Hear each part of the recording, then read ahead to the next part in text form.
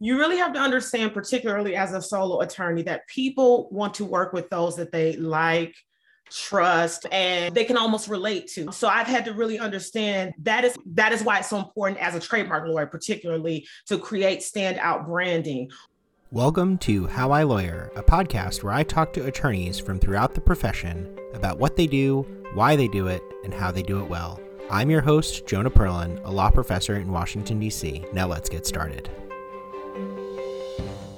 Hello and welcome back. In today's episode, I speak with EJ Lee. EJ runs her own law firm based in Atlanta, Georgia, where she focuses on entertainment, copyright, and trademark law. EJ has described her practice as where creativity and legal protection collide. In addition to her client work, EJ also creates online courses in the area of trademark and copyright protection for those who need only limited legal assistance. She's active on social media and is famous for her referee with a whistle uniform.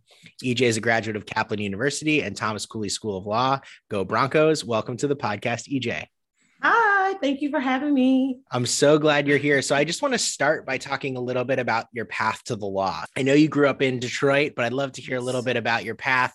What made you decide to go to law school and ultimately become a lawyer? So I've probably been entertaining all of my life. My mother would probably agree with that. Certainly my dad would. So I knew I wanted to be in the entertainment space. As I was growing up, I loved to write in journals. That was my big thing. In middle school, I actually wrote for the school newspaper. And so I got a taste of writing. And just to go back just a little bit, in fifth grade, we did career day. And I actually decided I wanted to be a judge. So I didn't have the role per se, but I dressed up in this bright pink suit, this two-piece suit that my mom had got for me. And so obviously I didn't know at the time that you had to go to law school to be a judge. So fast forward, in college, I was in the journalism program, but life happens. And so I had my son, and going back to school, I started thinking about what I really wanted to do. And journalists don't make a lot of money per se, but then someone suggested going to law school. And so I ended up completing a paralegal program and then went straight into law school.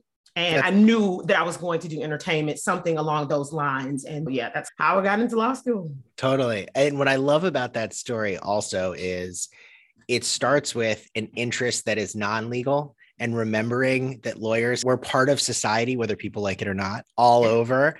Absolutely. And so you had this interest in entertainment and entertaining, and then both you thought maybe you could be a lawyer, but also people thought she might have the personality to be a lawyer. And you've been able to bring those two things together. I just think that's so fantastic and so true for so many in our profession.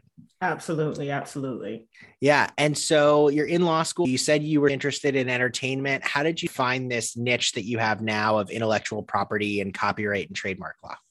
So again, when I was in law school, I pretty much knew exactly what I was going to do. It was for sure going to be entertainment in some way. At that time, obviously was coming into learning how copyrights play into that, trademarks, the contracts, and all of those different things. It was pretty much, I joined the Sports and Entertainment Law Society at the campus that I was at, and eventually became president of the group. And so as I was president of the group, other students that also had that interest, they would bring their expertise or their connections to where I was able to work with other attorneys who were also in the industry, that had worked with people in the industry, from Aretha Franklin to people in sports with the Detroit Pistons and things like that. So I started seeing the overlap. Again, as I was going through law school, I actually participated in we actually learned the practice of trademark law, and I really enjoyed it so much. I didn't understand how trademarks worked, but once I learned it, I just absorbed it totally, to where that once I actually passed the bar and started practicing, I started seeing how a lot of entertainers first starting off don't necessarily have money, but trademarks, IP law is something that every business will have to think about. And yeah, that's how I got dived head in first with trademarks. And I really learned how to do that when I was in law school.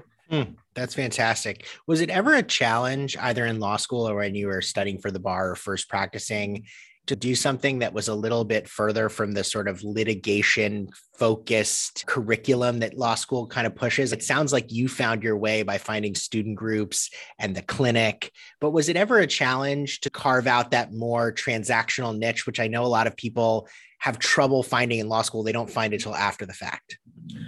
I pretty much knew that I did not want to do litigation. That was my big thing. I always hoped that I would be in a position where I could keep clients out of court. As I started working with other attorneys that were already doing this practice, I saw that was possible, that they're for the most part 100% transactional, to where they're at hardly, if at all, in court. There might be some cease and desist letters here and there, but very rarely are people going to court, and you can make a very good living doing it. Now that I've been in this practice for a little bit longer, I'm in several different groups with other attorneys that are transactional for the most part, from estate planning to obviously, again, intellectual property, patents. And I am actually going back to school so that I can sit for the patent bar. But I just love it because, again, it's the fun stuff about law, because lawyers, we get a bad rap as litigation is concerned. It's never when people are happy. So I like that trademarks gives me that ability to be a lawyer that people like, if that makes sense. Yeah. And I guess what else about it is I've heard other transactional lawyers on the podcast in my life talk about it as, a transaction, both sides need to feel like they're going to win.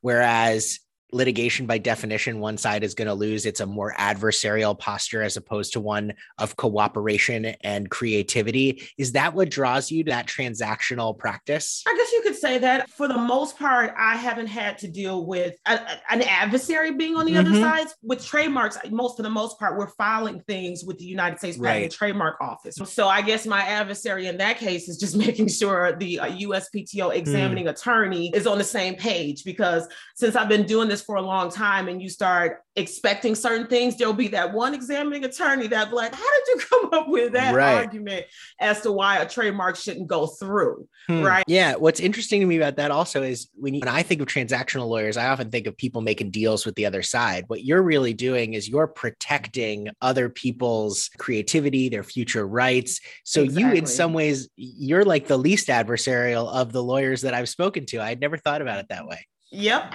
There's been times, obviously, with the clients that have come to me where there has been an issue where someone's infringing. And so we've had to send cease and desist letters. I had a situation where my client created an online course. And so a participant in the course actually copied everything in the course and decided to release their own course. So we had to send a cease and desist letter in that regard. And once we explained to the adversary what was going on, everything was magically disappeared. But otherwise, like you said, for the most part, it's the least adversarial. Most of the times we get that certificate and everything's great and we're just monitoring things. I've had situations where a client had to get their social media handles back after receiving their registration. And it's very difficult to do that in social media, particularly with Instagram, Twitter, and Facebook without your registration. Yeah. So I was hoping we could dive a little bit more into trademark and registration, because that's such a big part of your practice. For somebody, I have a lot of people who are listening to this podcast who are college students thinking about going to law school. They've never heard of a trademark. Talk me through a little bit at the most basic level, what a trademark is and what you're trying to protect and how you do it. So the best way to try to simplify this is to think of a trademark as a source identifier. It's your unique way of standing out amongst all of the competitors within your marketplace, where whoever your consumers are, whether you're selling shoes, whether you're selling food, or if you're a lawyer, perhaps. We're all trying to stick out amongst everyone else that is providing that service or that product. Competition is the name of business. So we want, the more competition we have, the better products and services that are out there, right? Because of competition, we don't want monopolies. The way that you do that is by coming up with creative names. And so when you create a trademark, it should not be descriptive of what it is that you actually do. Because if it is, then your competitors have a legitimate reason to use those terms. So one of my favorite examples when we're talking about trademarks is Apple, because it's not descriptive of the product that's being given to us. But when you hear that, you're automatically thinking of the technology before you ever even think of the fruit, right? Right. It's to the point where none of their competitors have a legitimate reason to use fruit to describe technology unless they're trying to bite on the goodwill that Apple has created. That makes a ton of sense. And you hinted at this, right? We're living in this creator economy, creator infrastructure. We met on social media, right? And you find people that way. What's the sort of balance there where people want to do something that they can protect the name like an Apple, but a lot of times the product is their name or is who they are. How does that play into the trademark? For instance, and this is funny you said this because I just had a client that has a surname trademark. And so where trademarks are surnames only, they won't give you protection because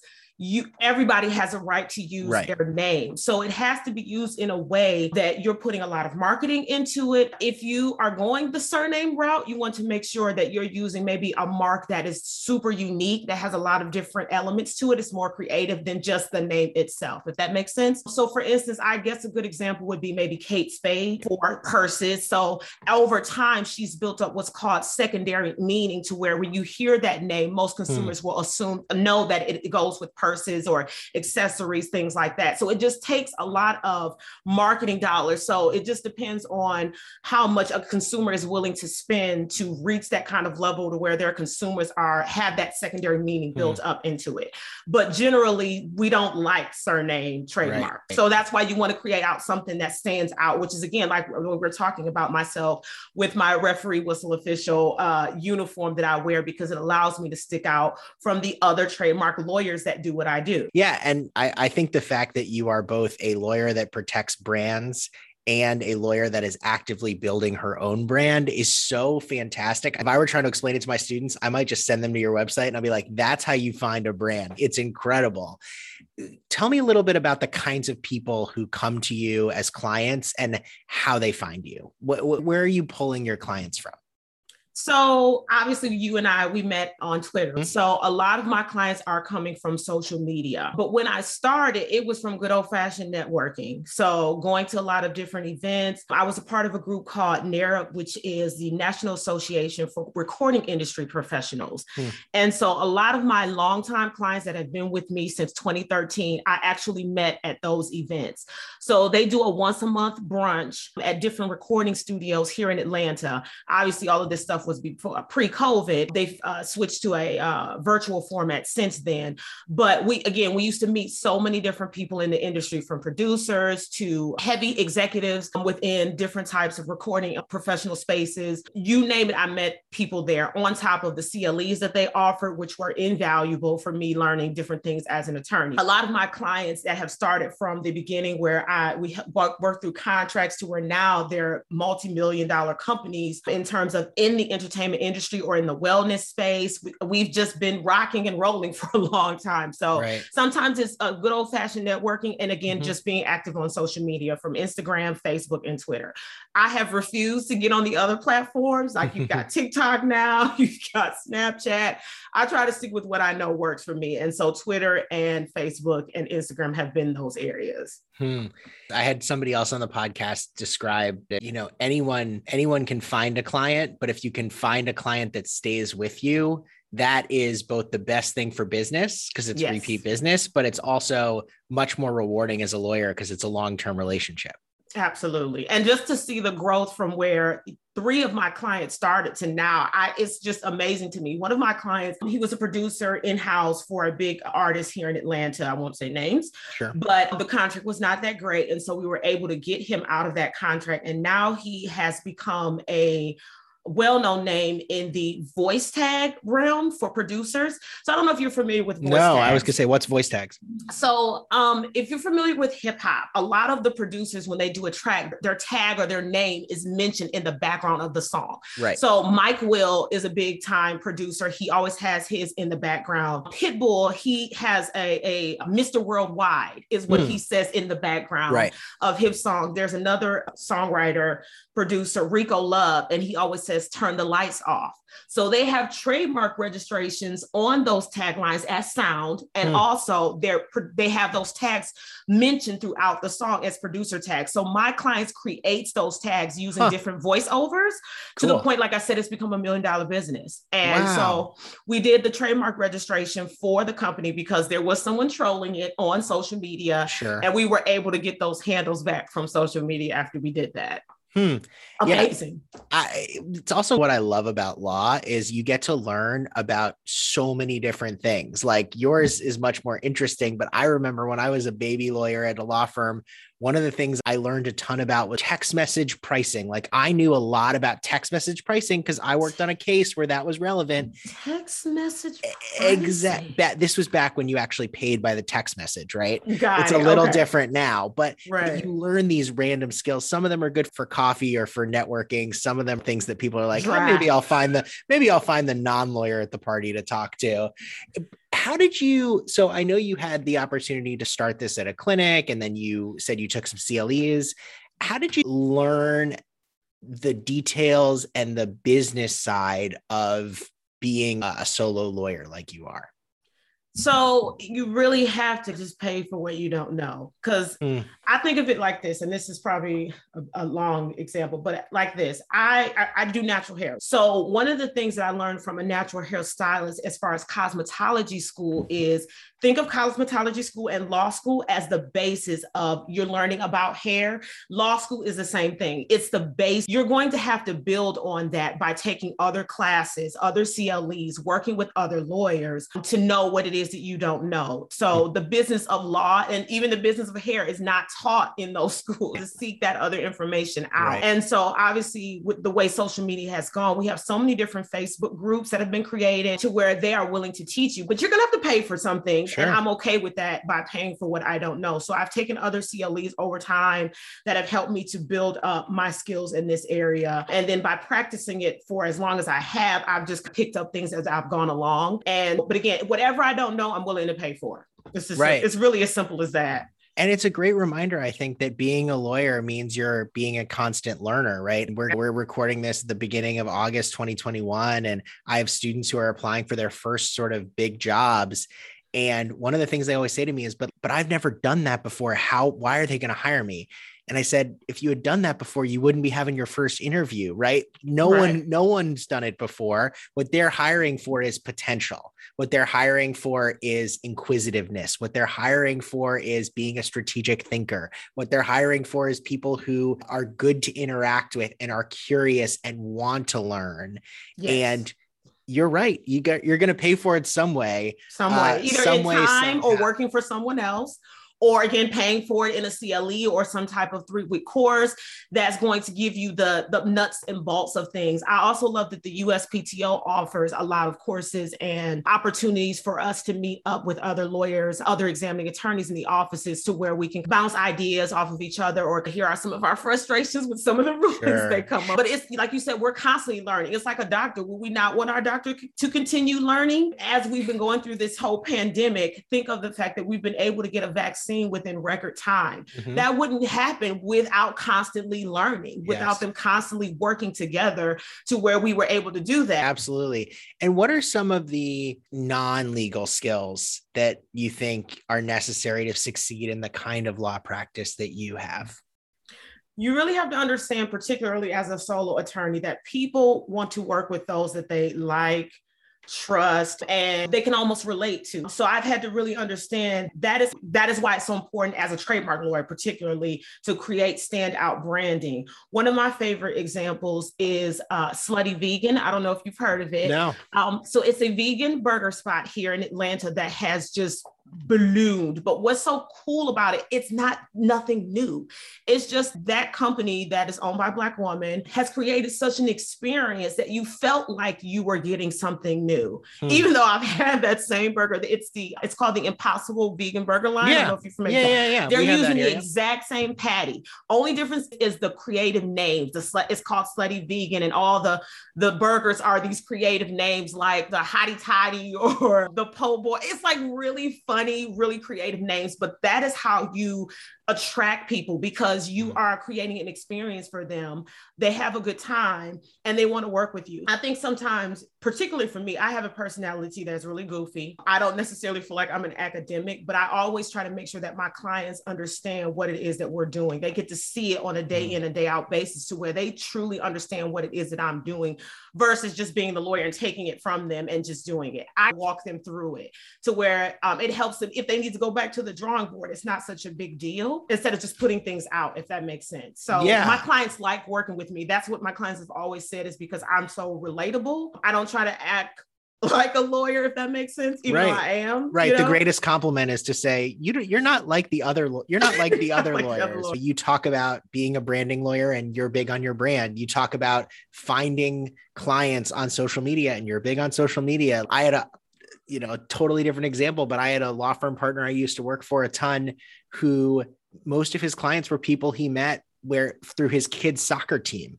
And right, because it's whatever you do and who you are is a way that you can relate to other people. Because candidly, one of the things I hear a lot is I'm first generation, or I don't have these established networks and I feel like everyone else does. And it sounds to me like your view of networking is a lot more positive. It's get out there and meet people and do it. Is that right? And I don't know where that came from, honestly, because it's weird. I feel like I'm an extrovert, introvert, but if there's fun things going on, I'm probably going to absorb it, which is why NARUP was one of the first groups that I joined once I moved to Atlanta. I don't even know how I found it. I think I found it on Twitter. Again, everybody was so inviting. There were other attorneys there. There were other people in the industry that I knew I wanted to work in. And I didn't necessarily feel like I was heading towards being in a big firm, if that made any sense. Sure. For some reason, from what I had heard, most of those attorneys work a lot and they weren't necessarily happy. So obviously I would like to meet one who is happy, but so it steered me from wanting to necessarily even try to apply, but I wanted to figure this thing out on my own. However, at the same time, I always made sure that I referred back to the bar if I had any issues in terms of making sure that I was staying within the ethical boundaries. And so I think that's one of the big things, particularly for newer lawyers, is that when you do work for a bigger firm, they're hand-holding you as far as ethics is concerned. So when you're a solo, you have to always make sure that you are within those bounds with the bar. So always calling them if you have questions. They have the ethics hotline. So I think that's another thing that lawyers don't take advantage of is the bar. They have so many resources and we're paying for this every year. I was going to say, I think a lot of people just think of it as a place they have to sink money, but it sounds to me like you've really used it to help you functionally run your practice. Absolutely. In addition to mental health has been a challenge within the last 2 years.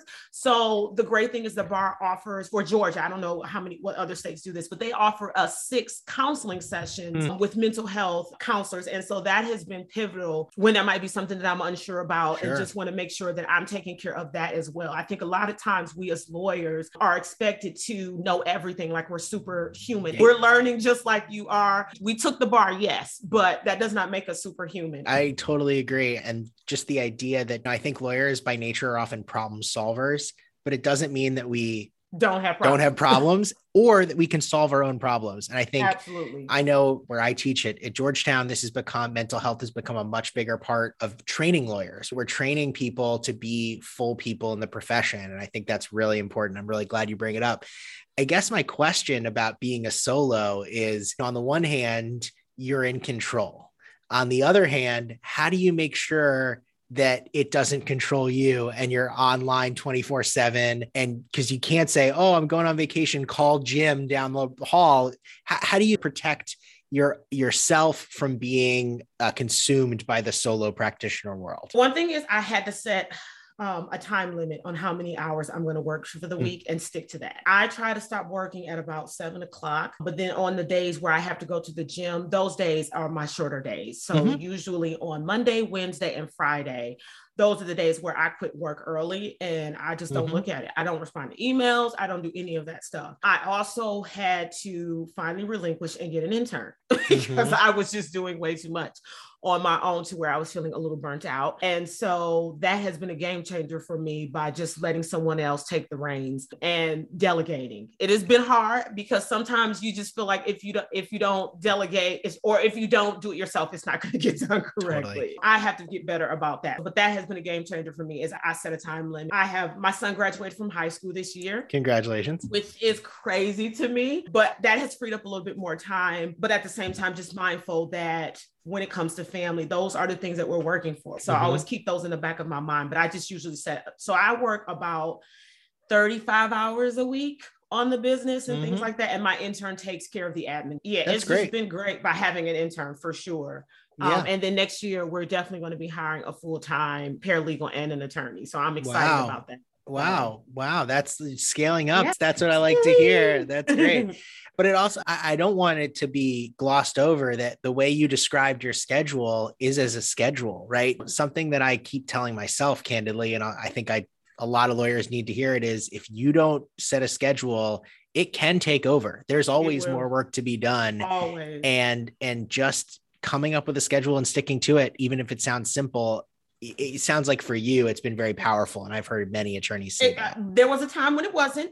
So I've had to get to this point.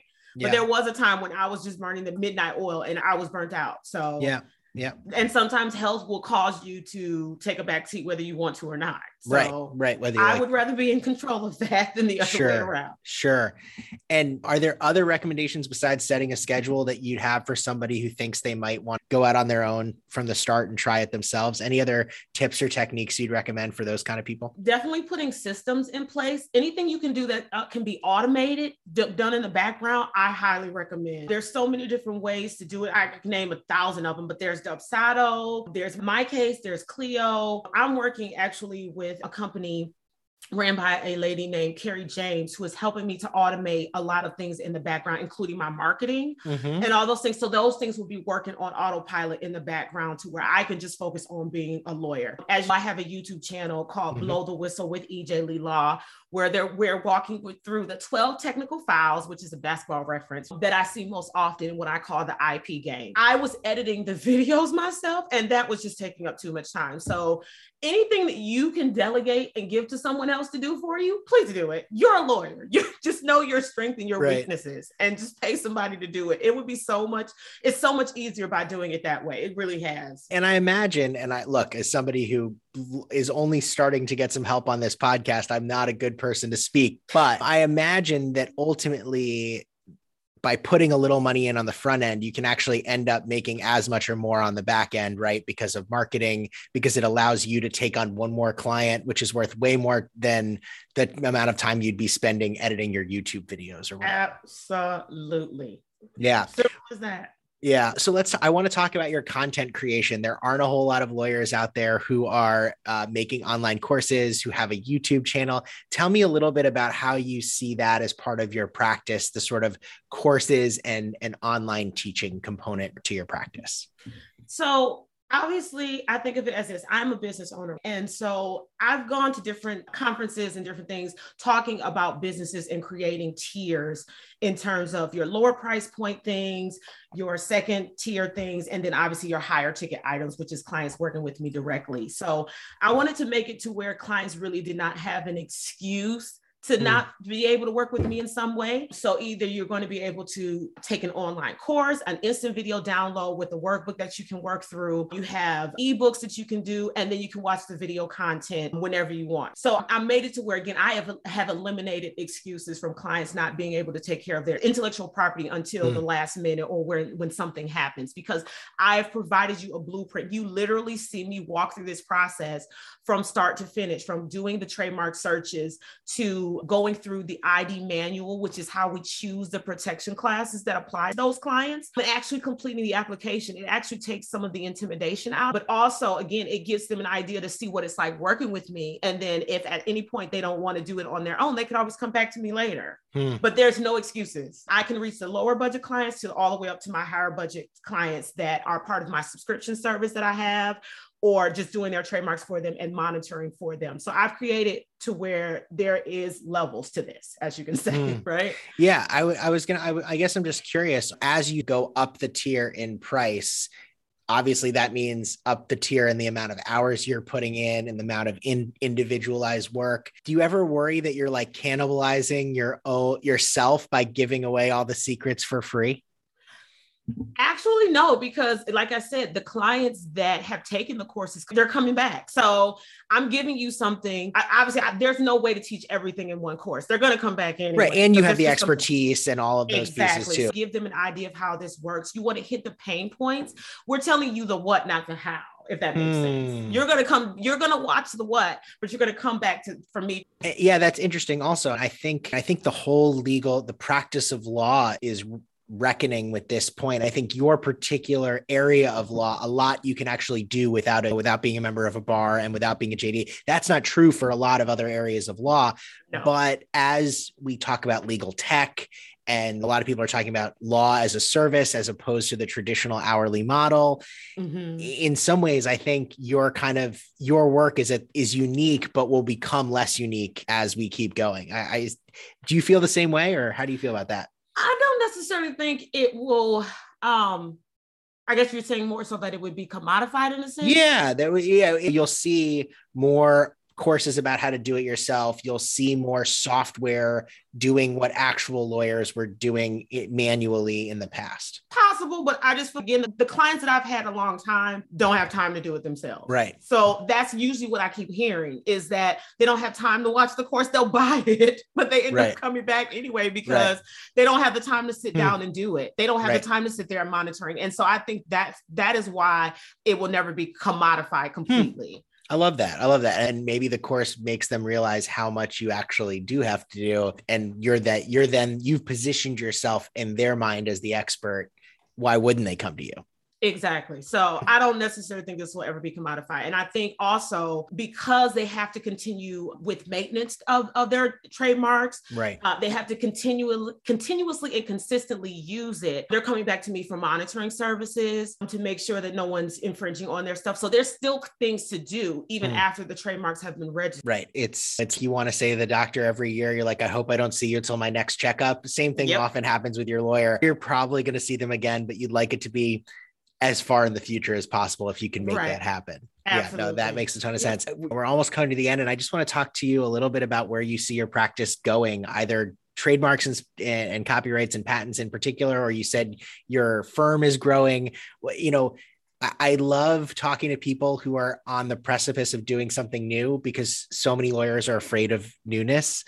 And so I'm so curious about where you see your practice going and the things you're most excited about and the things that you're the most apprehensive about, if you don't mind sharing. So I guess I want to add patents, right? So when I was in law school, I took a couple patent classes and I really loved the practice of patent, but didn't know that when I was in law school that you have to have that technical background to take the patent bar. I wish I had done it back then. It's taken the science classes when I was still in school versus working and then going back to school. But this has been on my mind for the longest time. I am going back to school to get the science credits that I need to sit for the patent bar. So I'm going to need to take about 8 classes. Obviously, because I'm working full-time as a lawyer and everything, I won't be able to take as many. I'm going to take one per semester. But that's the thing I guess I'm a little bit apprehensive about because I've heard people talk about the patent bar. But I try not to let other people's fear projections come on to me. So I'm just going to do it. So that's the one thing that I'm a little apprehensive about. But other than that, I'm excited because like I said, I just launched my legal subscription service. And so I've created several tiers to where I have my client that may have just started a business to the client that's making 7 to 6 figures that we're able to manage. And so as that's growing, I'm needing more people to help me manage that. But technology has become to where everything can be automated. I've already preloaded template contracts and courses and things like that for the clients to be able to get to for themselves. And then we have maybe 1 or 2 meetings a month that I can easily do. So it's been great. It's been great. I'm really excited. Yeah, I'm just so impressed. I think you say all these things like everybody knows what they're doing and they could do it too, but it takes so much foresight and work, candidly, like hard sweat work on the front end to be able to let people succeed from your material while you're sleeping or while you're working for another client.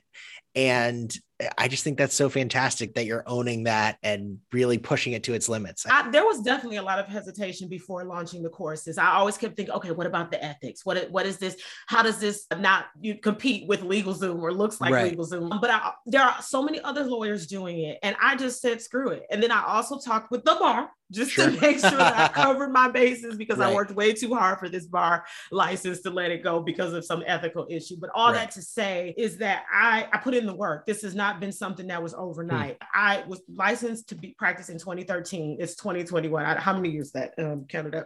It's been a while to get to this point. So I would say within the last 2 to 3 years, I've started to see the fruit of my labor. Well, you had to do enough to know what to teach. Teaching is its own other animal. Other animal. The technology, just recording, we were talking before I hit record about editing technology. And we don't take that in law school. And you've put in a lot, but it sounds like there's a lot of growth potential in the future, which is really exciting. I'm super excited to be able to say that I'm in a position to be able to take on my paralegal full-time, my intern, and hopefully an associate next year. I'm really excited. God has been good. So despite the pandemic, right. In a sense, it has helped me to manage my time again, because I'm at home more, to try to, again, stick to a schedule, make sure I work out, check in with a therapist and things like that. Prioritizing health. Like, a lawyer is what I do. It's not who I am, if that makes sense. Right. Yeah, no, that makes a lot of sense. And do you feel like your practice, I know, is not, you have some clients that are local, but your practice is far more than just the Atlanta metro area? Is video conferencing and text messaging and social media making it so that you can draw from a larger client base than you would have been able to 10 or 20 years ago? Funny enough, when I started, most of my clients, besides, I guess, with the networking stuff, have been from other places. I have clients in Chicago. I have clients in Virginia, North Carolina. They're all over Michigan, obviously, from where I'm from. But yeah, because we're in such a global society, and because trademarks is a federal practice, you only have to be licensed in one state. I literally can do my practice from on the beach, which is another reason why I love this practice so much, because it gives me freedom, control of my time. And the people that I work with do not necessarily have to be in the office. We can use the video conferencing to plan out our week and the things that we need to get done. So it's just been amazing. And as we see, the pandemic has showed us that we don't all have to be in the office to get things done. And I think some people have been doing it for a long time. I think society now recognizes that this is going to be an ongoing part of who we are. Doesn't mean we're never going to see people face to face, but it's a part of our practice, just like it's going to be a part of our social life and our kids' education and all of those things. Yeah. We're able to adapt. We got to be able to adapt. Absolutely. So EJ, I always end these conversations by asking for some advice. You've given a lot already, but what do you wish you could go back and tell yourself when you were graduating law school? What's the thing that you know now that you wish you could go back, either graduating law school or starting law school, that you'd want to say to you or somebody in the same position? I would have to say that authenticity will be rewarded. It's about being who you are at your core. Not everybody's going to get it, and that's okay. But the ones that do are going to refer you out to so many different people, to where those that are for you will come. Authenticity has just been a game changer for me. Thank you so much, EJ. This has been so fun. I really appreciate it. Thank you for having me. This has been awesome.